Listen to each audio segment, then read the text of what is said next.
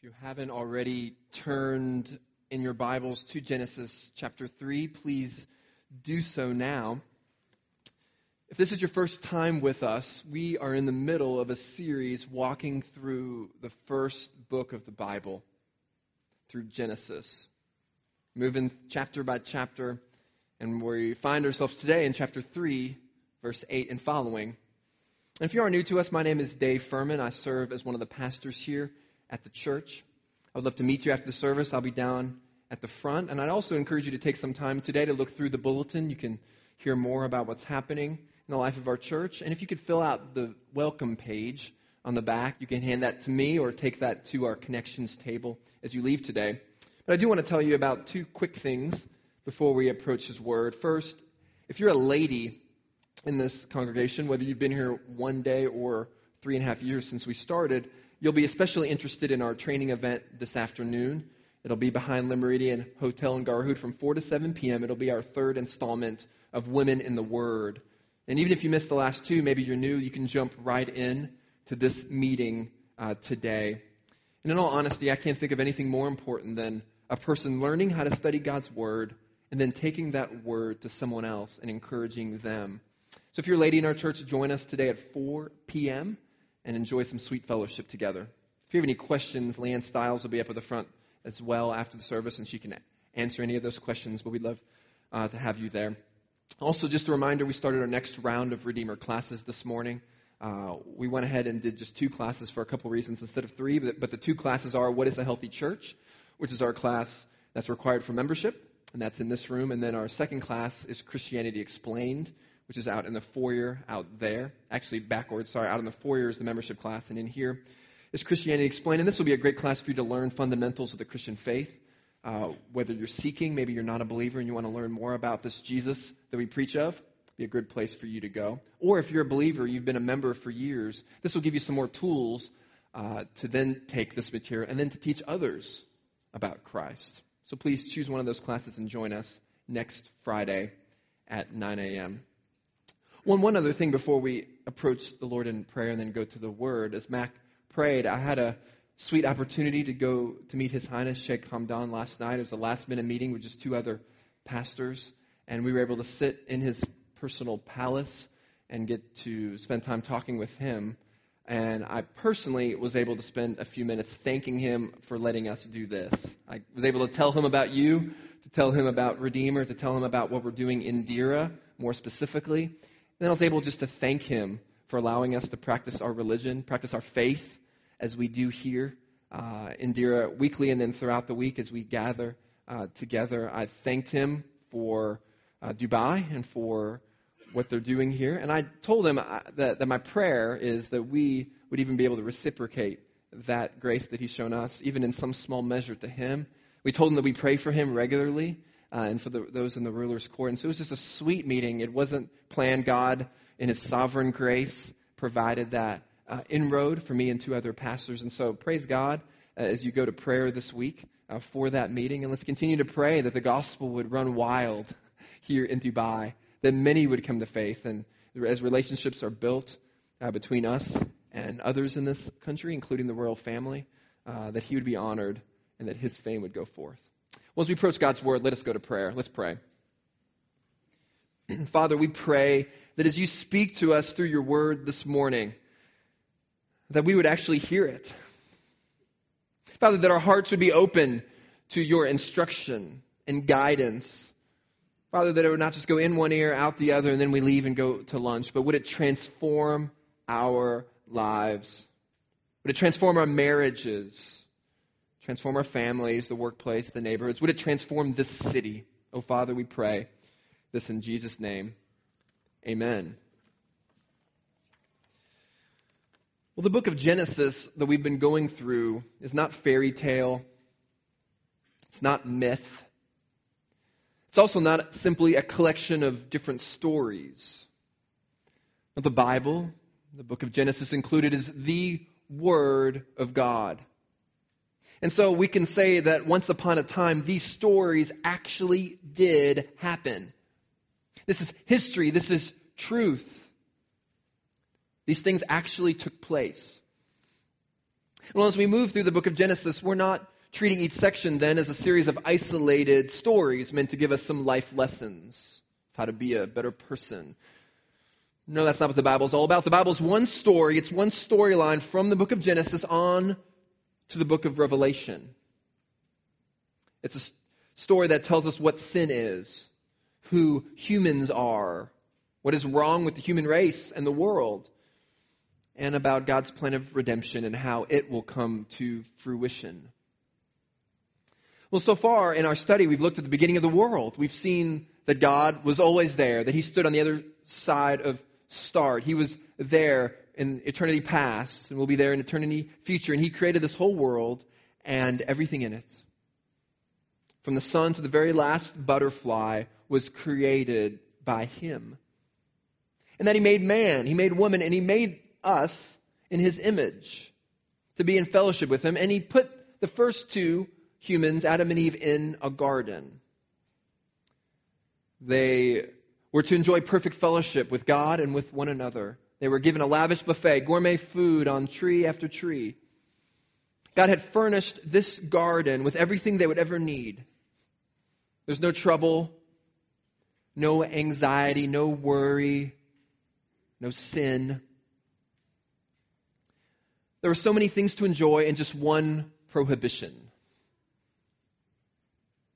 Don't eat from the tree of the knowledge of good and evil. Now that tree was a test. A good test. God wanted them to find their satisfaction in His provision. He wanted them to learn that true joy came in Him alone. But man disobeyed God, as we saw last week. They took of the tree and they ate. And we ended last week with the man and his wife seeing their shame for the first time and trying to cover up their nakedness with a couple of fig leaves. Well, today we'll see what happens when God comes to them. What does God do when He comes walking in the garden to Adam and Eve? And you may be surprised at how God responds to them. If you're reading the Bible for the first time and you've been tracking with us through Genesis, you may be surprised with what you see. And we'll see three things that form our outline this morning as we walk through the text. We'll see first a confrontation of sin. Second, we'll see the consequences of sin. Then finally, we'll see the cure for sin. So confrontation, consequences, and finally, we'll see that there is a cure for sin. Well, first, there's a confrontation. Verse 8. And they heard the sound of the Lord God walking in the garden in the cool of the day. And the man and his wife hid themselves from the presence of the Lord God among the trees of the garden. Now, in that verse, we have two of the saddest words in the Bible. They heard and they hid.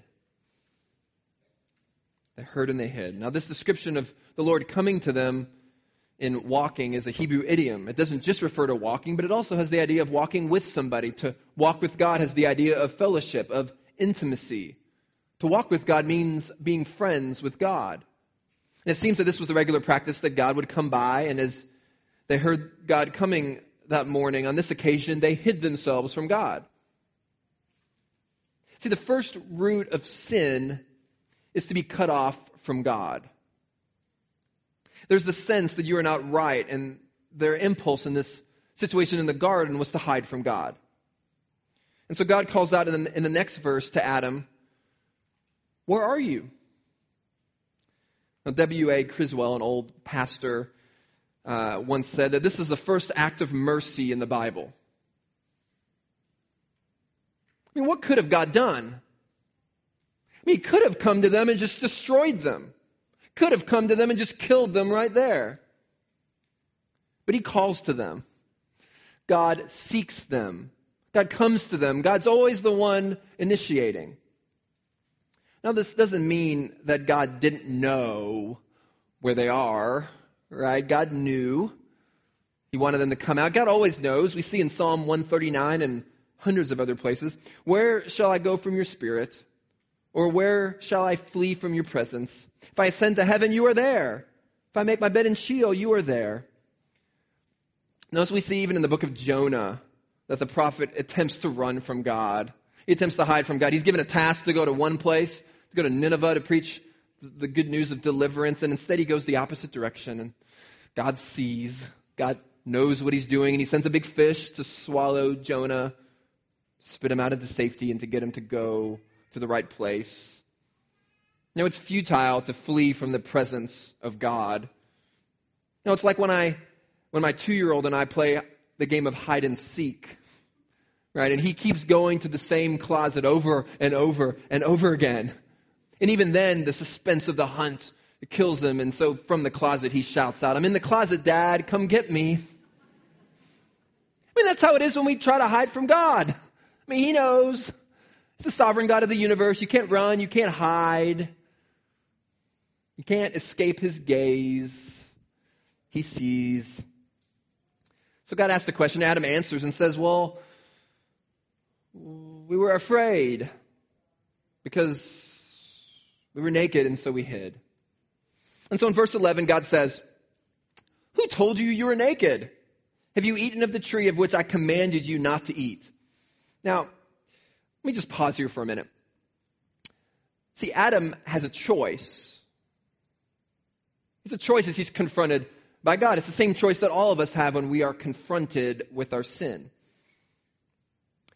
He could have thrown himself on the grace of God. He could have admitted that he was a sinner. Now, is this what Adam does? No. No, he says, "God, you know how women are, don't you? You know what they're like. You made her. Women. It was the woman you gave me. Right? You thought it was such a good idea, and now look at what happened. Well, maybe I was better off alone. Some helper, huh, God?" Well, Adam tells God, "She made me do it." That's what he says. He's talking to the holy God of the universe, and he's saying to him, "Look over there at my wife. She's the one you're really looking for." Now, friends, this is really the definition of sin, or at least a description of sin. Sin is the willingness to throw someone or something under the bus to justify yourself. That's what Adam does. Instead of owning up to his sin, he says, "Hey, look at that woman over there. She did it. And you made her, so actually, you did it." Sin is to feel superior to other people. It's to exploit other people. That's amazing because at the end of chapter 2, remember, Adam responds with enthusiastic glee. He had finally found who he had always been looking for. Now, I admitted a couple times ago, it wasn't a very long life for Adam at this point. But after naming the ostriches and the camels and every other animal on the face of the earth, he sets his eyes on the woman. And immediately upon seeing her, he bursts into song. Right, he writes the first piece of art in the Bible. He proclaims this poem about how wonderful his bride is. He couldn't have been happier. But now, all of a sudden, chapter 3, his tone changes. He says, "God, that good gift you gave me was actually malicious. She's evil, you're evil. It's actually not very good. That woman you made, she was a mistake."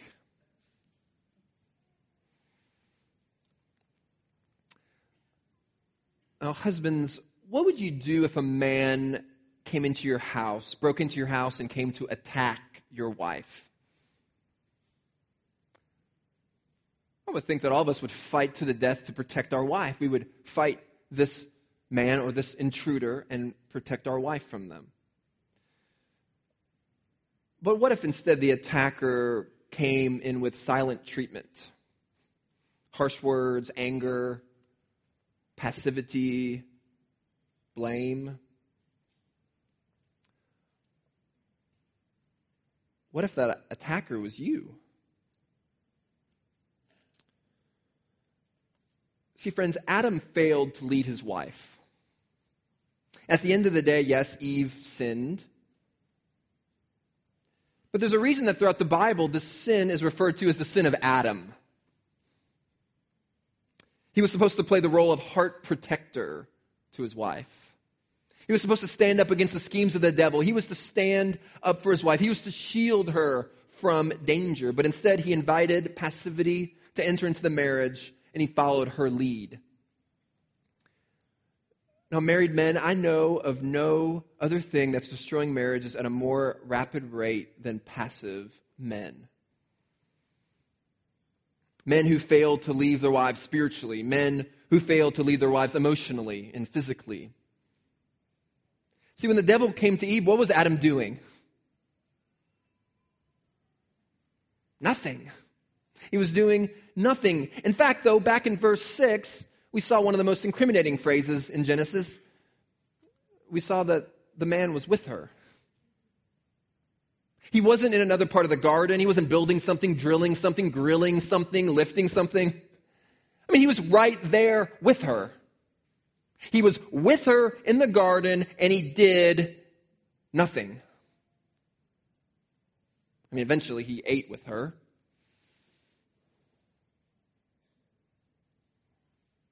But he did nothing. Now, he had an opportunity to wash her with the word of God. He could have said, actually, Eve, that's not what God said. He could have rebuked the snake. He could have gotten rid of the snake, jumped on it. He could have stepped on its head. But Adam is just standing there. But friends, it's not just Adam's story. It's the same struggle for every man that has ever walked on the face of the earth. The Bible tells us in Romans 5 that Chris read for us earlier, that just as sin came into the world through one man, death through sin, and so death spread to all men because all sinned. Now all of us, men and women alike, we come into this world as a sinner. It's called the doctrine of original sin. Anybody with little children knows that you don't have to teach a toddler or a baby how to sin. They come pretty well acquainted with Satan's devices and schemes, even as a little child, even as a baby. Now, specifically, men tend to struggle with passivity. And often in regards to our families, this is seen most evident. We have a problem at home, but our desire, instead of fixing the problem, is to relax and put on our passive pants and just forget about it. Maybe hoping that it'll just go away. You know, we think we can just take our family on a holiday and everything will be resolved. Or we forget about our debt and think it'll magically be paid. Or we think if I'll just go to a worship gathering on Fridays, maybe I'll go to a community group every once in a while, that'll be enough to feed myself spiritually. But you fail to really feed your soul. No, men, we need to reject passivity in our homes. Now, it's astounding how creative and energetic we can be at work, isn't it? Leading and fixing and developing and inspiring and serving. We do this to great extent. But then as soon as we walk through the doors of our home, we instantly transform from leader Larry to slumbering Sammy. As if something magical happens in that doorpost. And as we walk in through that doorpost of our home, we just get zapped of all of our energy to lead. We kind of smirk and laugh a little bit because we know it's true.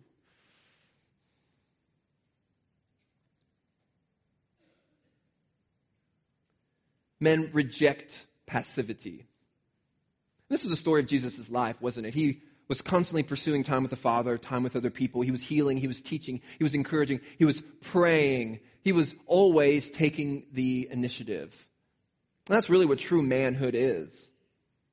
It's taking initiative for the benefit of others. Starting with our wife, if we're married, and then extending to our children, and then to others in our life. Men, are you doing this in your home? Are you leading your wife spiritually?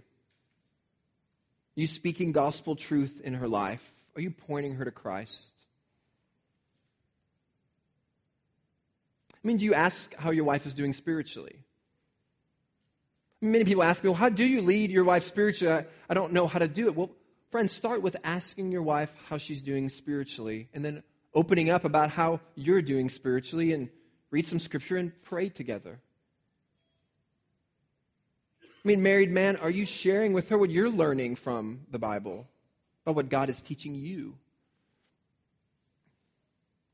For those single women here this morning, you want a man who will lead you and protect you like Jesus. If the man you're interested in or the man that is pursuing you is passive now, I promise putting a ring on his finger isn't going to change that.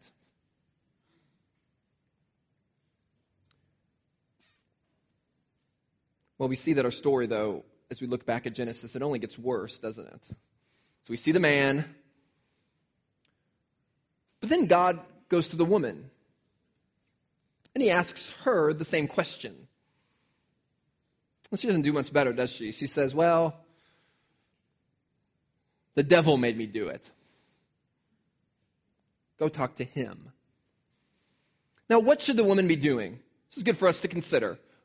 Husband is passive, not following God, not leading. What should the woman be doing when her husband's not leading, not protecting her, not pointing her to God? What should she be doing in this instant? Well, she should have called out to God. That's what she should have done. She should have appealed to the authority over her husband. God, my husband is not defending me with the truth of your word. He's not leading our family. He's not fighting the dragon. He's not protecting our home. See, Eve, this woman should have been calling out to God. God, help me. Instead, notice what she does. Instead of calling out to God, she steps up to lead her family. Oh, friends, sin has destroyed everything. In verse 7, men and women are hiding from each other, and then in verse 8, they're hiding from God. All relationships are now messed up. They can't trust each other. They're vulnerable to one another, and they find some fig leaves to cover it up. And this is really our story today. I mean, from this point forward, it's always been about fig leaves. We all try and cover up our sin and try to cover up our shame. Sometimes we blame God, or maybe we blame other people. We blame them for placing us in circumstances that we think are too much for us. And so as a student, maybe you cheat because your schedule is simply too difficult, or you might see a thief steal because they don't think they've had enough. Or a man commits adultery because a coworker gives him the attention that he feels he deserves. Or a woman commits adultery because this other man validates her, makes her feel nice and important. Or maybe you blame your hormones or your passions or your appetites or exquisite tastes or your loneliness. Or maybe you find some fig leaves to cover up your sin by blaming your victimhood, your past. You start blaming your upbringing. You start blaming your parents. They didn't raise you right. You blame your culture. And you say, well, those things from my past, that's the reason I am what I am today. Because of those things. Or maybe you work to cover up your sin and inadequacies. See, when someone you're interested in romantically asks you out on a date, you notice much of the preparation is a form of cover-up. If this person is coming up to pick you up at your place and take you out for dinner, and you realize that your place is a mess, right? You don't want them to see how undisciplined you are. So what do? Either you meet them somewhere else, or you do the first deep cleaning you've done in 12 years. Clean the whole place. You stuff your closets full of stuff so that you can impress them. You get dressed in such a way that covers up any physical inadequacies. And at dinner, you take their conversation to things that you know about. You don't want them to know you haven't read a book since university, and so you try to guide the conversation. You begin to cover things up. Or maybe you pick up the biggest fig leaf of them all. It's called religion.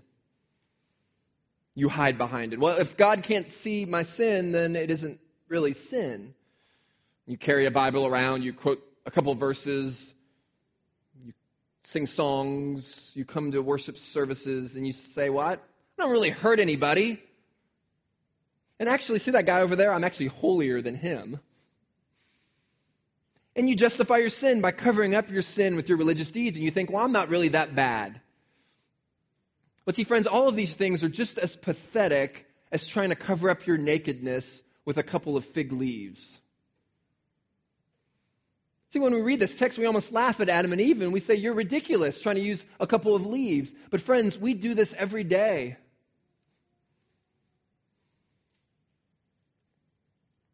Now, the Genesis reality is really the New Testament reality. The book of James says, each person is tempted when he is lured and enticed by his own desire. Then desire, when it is conceived, gives birth to sin. And sin, when it is fully grown, brings forth death. Oh, friends, we cannot blame God. We cannot blame anyone else. And we cannot blame the devil. Can't point to our religious activities. We have to own up to our sin. Now, at this point, are Adam and Eve owning up to their sin? Are they repentant? Or are they merely remorseful, sad? Well, this is a really important question. See, repentance is grieving over the pain of God, while remorse is just grieving over the pain of you. You're upset over the consequences. Adam, what have you done? Well, I'm scared, God. I'm scared. See, instead of admitting sin, what Adam is doing is he's complaining about the consequence of his sin. We all do that. We hate the consequences of our sin. But see, in repentance, you're not looking at the consequence, but you're looking at the actual sin. You're looking at God. These are two very, very different things. You've got to get this morning. See, in remorse, in sadness, you're grieving yourself. In repentance, you're grieving over what you've done to God. It's a huge difference. In repentance, you look at how much God gave to you and you look at what you've done to Him. If it is just remorse, you're sorry for everything you've lost, but not God. So you're sorry about losing honor. Maybe you were caught in some sin and now everybody knows you were the one who committed adultery or is addicted to pornography or lied at work or maybe you're sorry because you've lost ease of life. You were fired from your job for something. Now you can't do this or buy that. So you're sorry, you're sad, you're remorseful. Or maybe you're sad because you lost the relationship, because your sin to your spouse or to a friend has now caused friction in the middle of that relationship. And you're sorry, you're sad, because now things aren't all aligned in your life, and so you're remorseful. But see, in repentance, you're sorry for having lost communion with God. That's what repentance is. You'll say, well, I'll do anything to get rid of the consequences of sin. Well, I wonder how many people are simply coming to Jesus to alleviate their circumstances.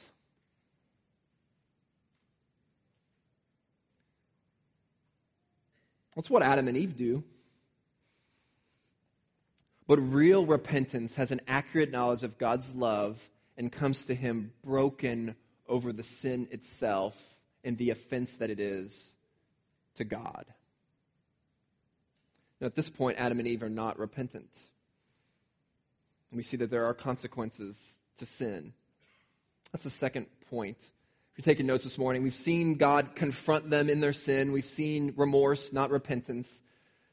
We've seen them not own up to it. We also see that there are consequences to our sin.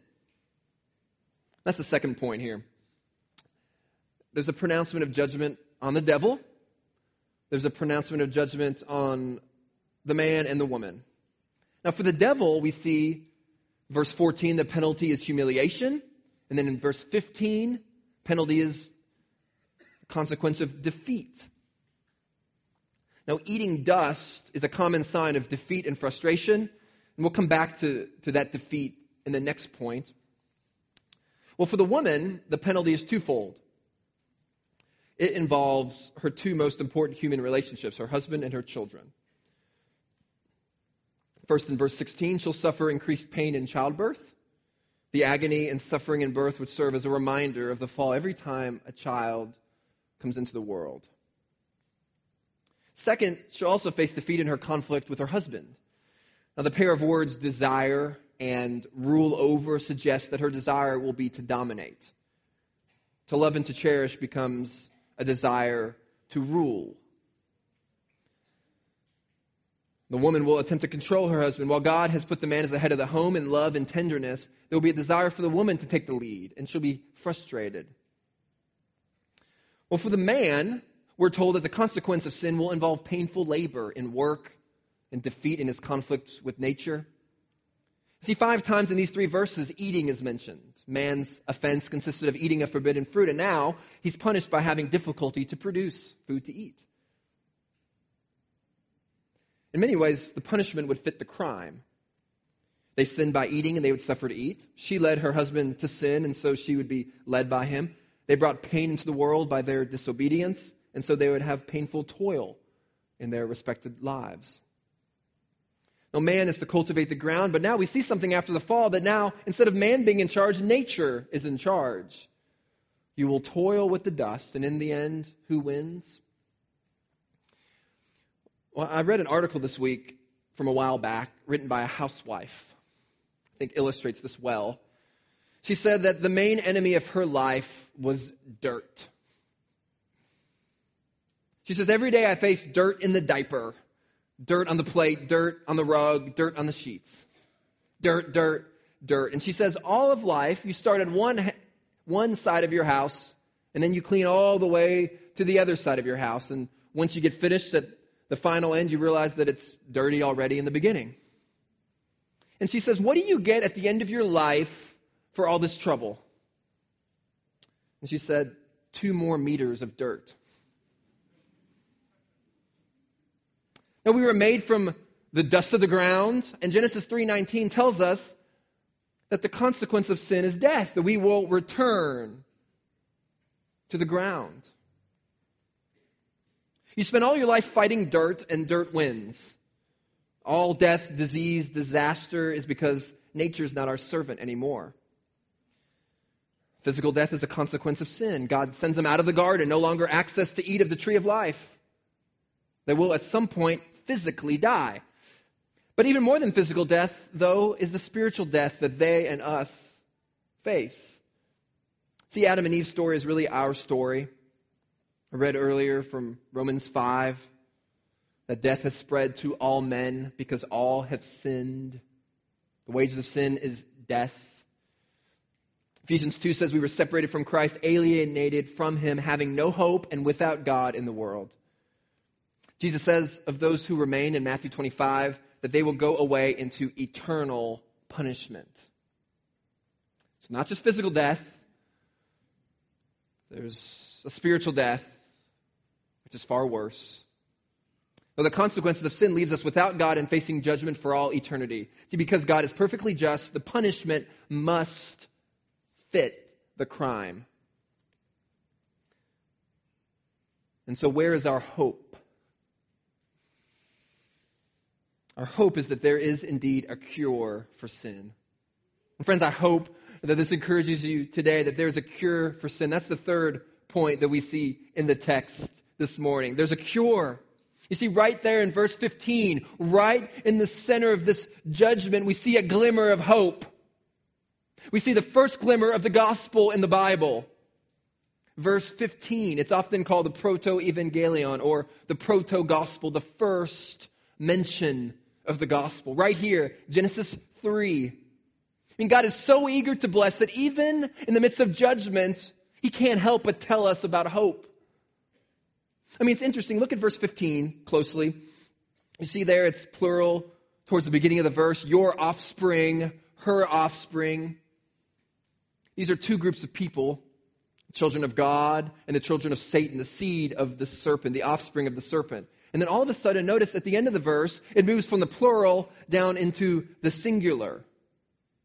And speaking of the servant, he says, he shall bruise your head, and you will strike his heel.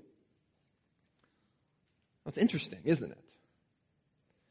Now, Derek Kidner, an Old Testament theologian, says that it's odd that a prophecy would talk about believers as the children of a woman, and one with his heel bruised would come from her, singular. I mean, it's strange on the one hand because genealogies always trace the descendants through the man.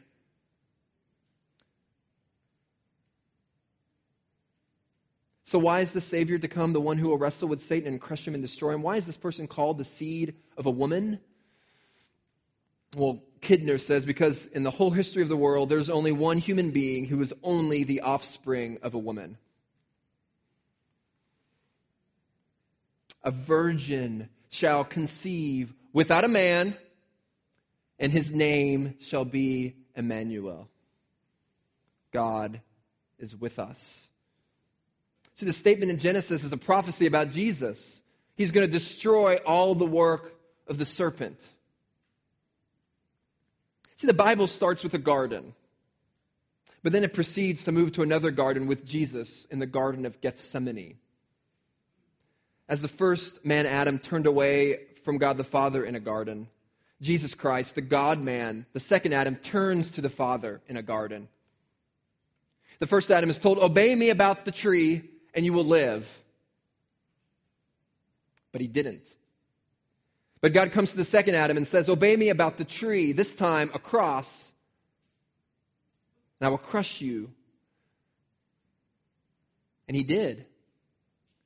See, in the Garden of Eden, man was struggling with a command. Centuries later, Jesus is in a garden. He's struggling with a command for a tree, the wooden cross. He knows he must go to the cross to pay the penalty for our sin, and he's struggling. I mean, back here with Adam and Eve, they were in a sunny garden with meager pressure. And God says to Adam and Eve, obey me, follow my commands, and you will live. But they didn't. They dragged the whole human race into sin. But now in a dark garden under infinite pressure, God the Father says, obey me about this tree, and you will be crushed. And he did. He endured God's just punishment for our sins. He climbed the tree of death and turned it into a tree of life for you and for me. Why? Well, for God's glory and because he loves the Father and because he loves us. Because he'd rather lose himself than lose us. He lived a perfect life, and at the end of his life, he did the greatest act of obedience in all of history. He took this curse. He took our curse, and he gave us life. Now, this is the great reversal. Humans put where only God deserves, and God put where we deserve. The first humans ate of a tree. The first humans tried to hide among the trees, and yet there's one who came to die on a tree. And his name is Jesus. See, Adam and Eve passed the blame, and in reality, Jesus was the only one who really could do that, right? He really could point the finger. He really could say, well, this isn't my fault. He was the only person who could have said that and been absolutely 100% correct. And yet he was laying there on the cross, as Isaiah 53 says, silent. He was not guilty, and yet he didn't blame anyone. Friends, are you seeing what happened there on the cross? In Romans 4, Paul says, in Christ your sins are covered. How does this happen? Well, at the end of the passage, God takes the man and the wife out of the garden. And he puts a sword, a flaming cherubim, there to guard the garden, a flaming sword. No one can come back in and live forever unless they go under the sword. You know, it represents the justice of God. Well, Isaiah says that when the Messiah comes, he will be cut off from the land of the living. Now, Jesus went under the sword and opened a way back to the presence of God. The sword slew him, and the way to the presence of God is now open to all of us.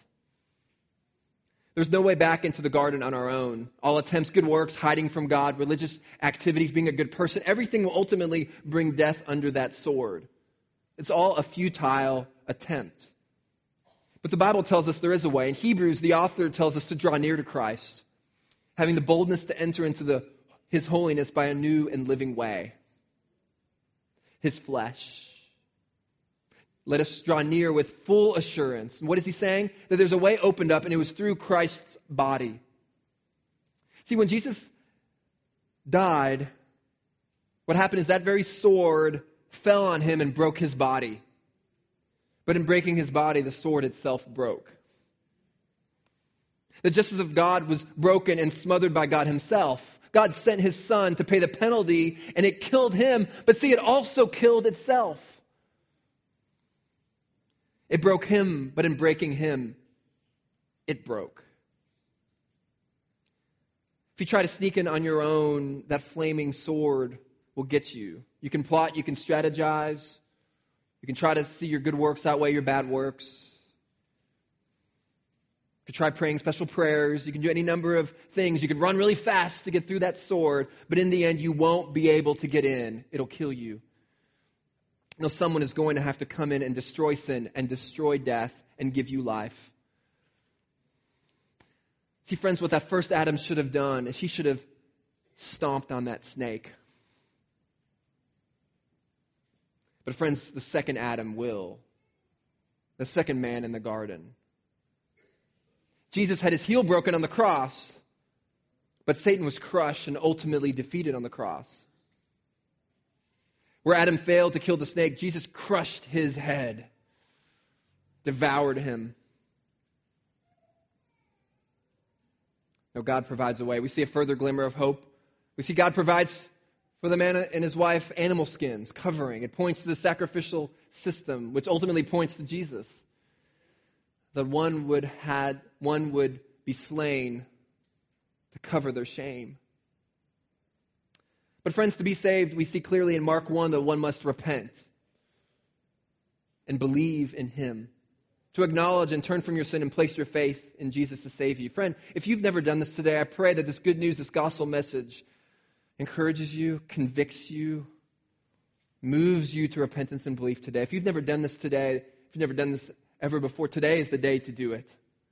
Today is the day to turn from him. It appears that at the end of our passage, this is what Adam and Eve do. You know, it's interesting. We see Adam names his wife Eve. In your community groups, did that catch you by surprise? Was that interesting when you thought about what the name Eve means? It means mother of the living. Well, she wasn't a mother at this point. They wouldn't have even known about birth at this point. Why would he call his wife this? Well, it looks like he believed in the promise. The promise was that God would declare war on evil and that there would be an offspring who comes out of the woman who would destroy evil.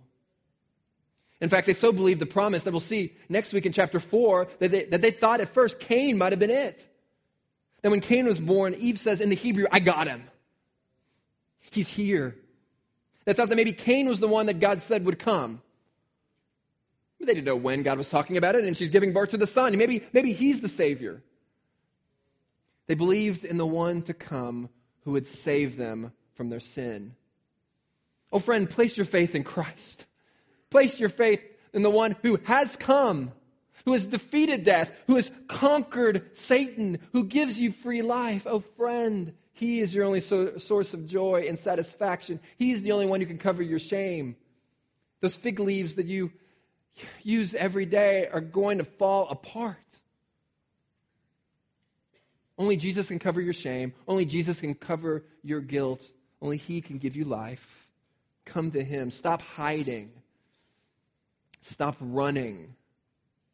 Now, perhaps God is calling you today. Come to him. You know, it's interesting. This is eventually what happened with a man by the name of John Newton, famous pastor in the UK. In order to escape the conditions of his home as a teenager, Newton ran away to sea. He ran away to join the British Navy. He thought this would give him a better life, but being rebellious and the drunkard that he already was, he decided during his time on the ship to run away to Africa. And in his own words, he said, "I'm going to Africa to sin in full, to find true joy. I'm just going to sin all I want down there. No one will know." And yet in Africa, he was cruelly enslaved. As a slave, he was treated like a dog. He even had to eat his food off a dusty floor, just like a dog would. Near the end of another voyage, he left there, found another ship, escaped, joined a ship transporting slaves back to the UK. He was given a little job helping the captain. But even then, he broke down and broke into the ship's liquor cabinet and started passing out rum to the other sailors. He got drunk himself, and in a drunken stupor, Newton actually fell off the ship and began to drown. But it wasn't the end of his life. God was still after him, and a man took a spear and speared him with a harpoon in his leg to bring him back up out of the water. Had a fist-sized scar in his thigh for the rest of his life. But he lived. Later on that same journey, get this, the ship began to drown through treacherous storms and weather, and everybody was about to die. And in that depth of that ship, as Newton was drowning, finally these Bible verses that he remembered from when he was a kid came storming back into his mind, and he cried out to God. Not merely to save him physically, but he cried out to God to save him spiritually. He realized he was a sinner, that the physical death he was about to embrace was a picture of his spiritual death, and that he needed God. And he cried out to God to save him. And he saved the ship, saved him physically, saved him spiritually. And John Newton became one of the greatest teachers of the Bible in British history. And it was of this testimony of faith, of God searching for him, calling for him, finding him when Newton was running away. It was of this personal testimony that he wrote the words, "Amazing grace, how sweet the sound, that saved a wretch like me. I once was lost, but now am found, was blind, but now I see. 'Twas grace that taught my heart to fear, and grace my fears relieved. How precious did that grace appear the hour I first believed. Though many dangers, toils, and snares I have already come, 'tis grace has brought me safe thus far, and grace will lead me home." Newton was a great preacher of grace, and it is no wonder, for he had been lost. He was a definition of trying to hide himself with fig leaves, but by the astounding grace of God in Christ, he had come to see. He understood that he had been hiding, running.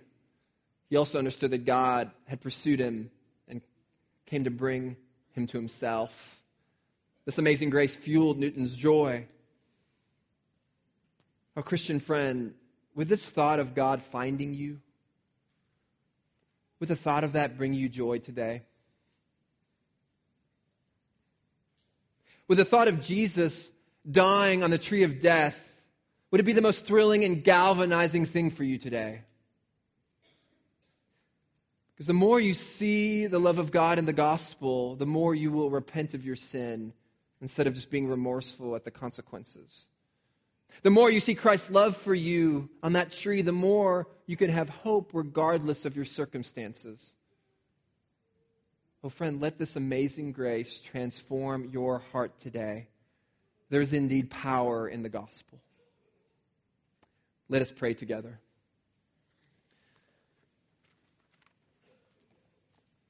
Oh, Father, your grace is overwhelming to us. Oh, Father, as we look upon that tree of death that became a tree of life, we are overwhelmed.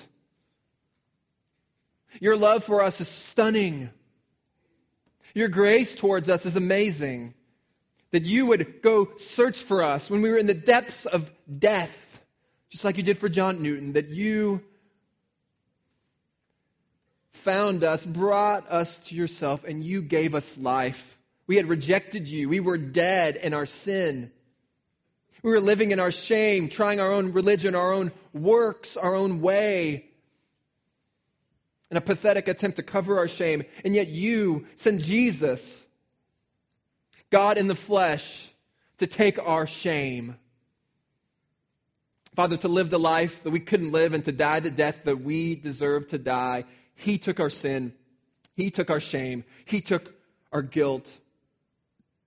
That while we were yet sinners, He came and died for us. Oh, Father, we praise You today. God, I know many of us come difficult circumstances today, health, loneliness, strife, pain, persecution. Father, we pray as we meditate on Your amazing grace now, in these next few minutes, through song, would we be encouraged that though our ever-changing circumstances are just that, ever-changing, that the one great permanent circumstance is indeed Christ and the gospel, that it can never be taken away from us, that You will one day bring us home to meet our Savior and our King. Father, we pray this in Jesus' name. Amen.